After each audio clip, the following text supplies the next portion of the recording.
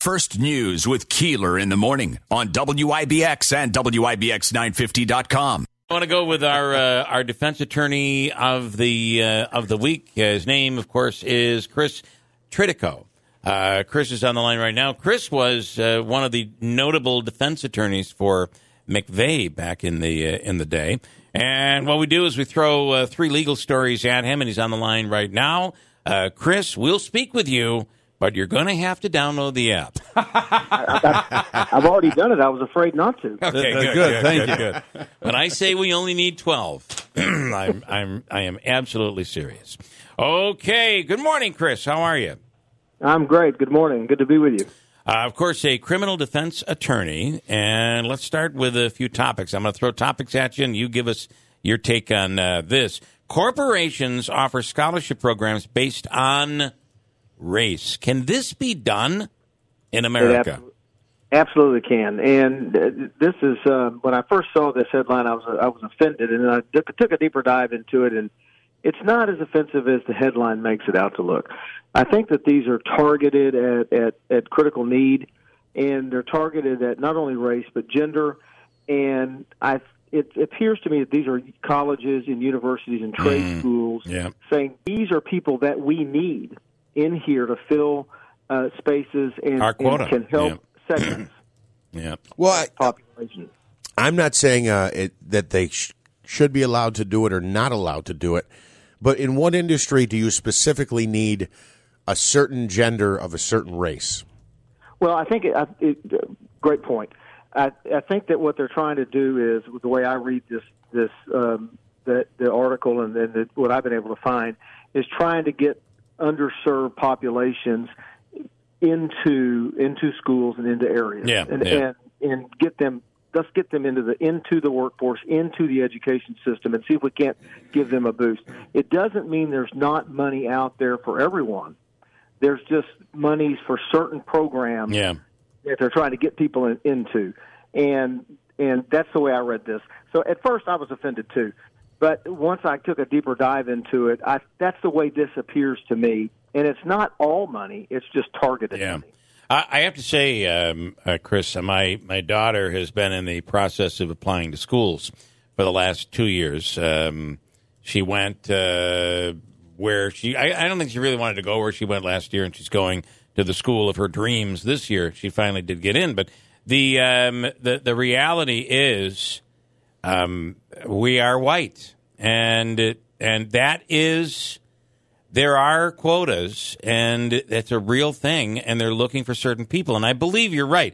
I think the intentions are good. Sadly, though, there are good people, good young people that are missing out because of this. There's also the amount of money that is left on the table every year of unused scholarships and grants is stunning. On the amount of money that doesn't get taken every year because people don't know it's available. Right. It's stunning. Well, again, I think it's it's easy to complain. I do think intentions are good, but you can't do something good. It seems like in this world today without having certain collateral damage, and I'm afraid that's just the way it is. Right. Okay, let me throw another one at you. The New York Bar Association cites Governor Andrew Cuomo's directive allowing crowded hospitals to send COVID patients to nursing homes as a cause of nursing home deaths. Now, Chris, I need this to be clarified because I sat and watched the governor's press conference with his health director saying not one death was caused by this. So what's the truth? That was a little bit of a whitewash, I'm afraid. Look, Andrew Cuomo had the respect of the whole country for the way he was handling the coronavirus, and he was on the front line. He was doing, I think, yeoman's work. The directive to send people back into the nursing homes is going to come back to really haunt him. Yeah, and I think in the beginning he didn't know what he was first. He didn't know what to do. Yep. But that directive to send people back into the nursing homes is really going to come back to haunt him. And what they found was the directive to take them back when they're medically stable COVID patients discharged from hospitals. when they didn't know if they were still contagious or not. Right. And they had to take them.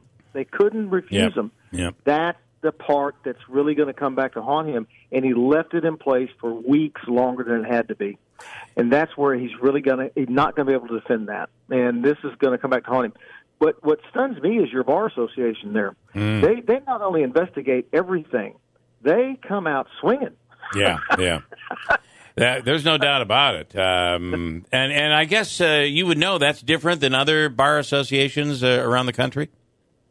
Well, it's just they tend to investigate a lot more, and they come out with a lot more press conferences than other bar associations I've seen, and they take a lot more aggressive action, it seems to me. Yeah. This type of investigation of Andrew Cuomo would not have been done in the great state of Texas where I live. Interesting. Okay. By a bar association. I want to say that had what I find that it's always the cover up. Right. And, had Cuomo come out and been straight with the public and said, listen, we didn't know.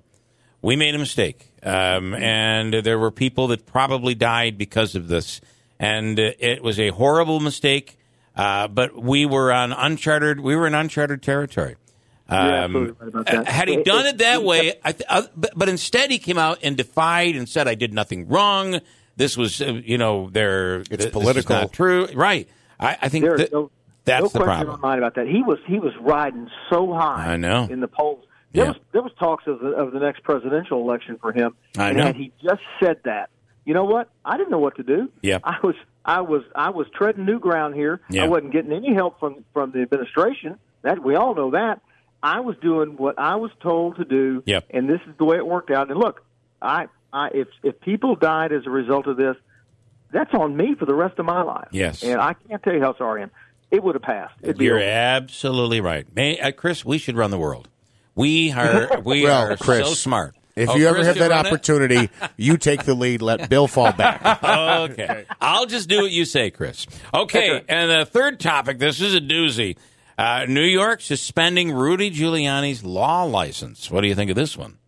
So Rudy's been asking for this for a very long time with what he's been doing. Yeah. And I loved his response when they suspended his bar license. And this is your bar again, New York bar. Yep. When they suspended his bar license, he said they're only suspending my bar license because of the great work I did on suing over the president's loss in the 2020 election. Yeah. 0 for 89. You're good right. work, Rudy. That's a very good point. I mean, he lost every single case. I mean, Why would you use that as a way to tout your performance? That's not the defense. That's not the defense. Look, what they found here is that they suspended his license immediately, which is very, very rarely done. Because his statements and what he was saying was they found to be an immediate danger to keeping him in the courtroom and allowing him to continue practicing. The only time I've ever seen someone immediately suspended from the practice of law is when they don't pay their bar dues, and then that we have to suspend you because you are not now eligible to practice. Right. Or when there is such horrendous fraud, we have to take you out right now until you can prove you're not. Yeah. And so for them to take him out because of statements and words made to a courtroom, it's a pretty stunning event. Yeah. There's two ways to look at this in my view. The political view is that the New York Bar Association is playing politics here, or the view that they find this so horrific that they don't think he'll ever be able to defend it and he's going to lose his license. Wow. Two very interesting cases involving the Bar Association that you would put into the fall from grace category, I'm afraid. Exactly. Yeah. That's exactly right. Yep. Crazy. Chris, we enjoy it. We'll do it again, hopefully next week. Thank you so much. You bet. Have a good day. You too. Thanks. Chris Tritico, of course, he one of the trial attorneys who represented Timothy McVeigh in that Oklahoma City bombing case. And the reality is, who would represent Timothy McVeigh? Who would want to... everyone deserves representation, no matter how egregious your crime. Whether you're guilty or not guilty, everybody deserves an attorney, and it takes a very strong attorney to be able to represent somebody like him. So, pretty wild, right?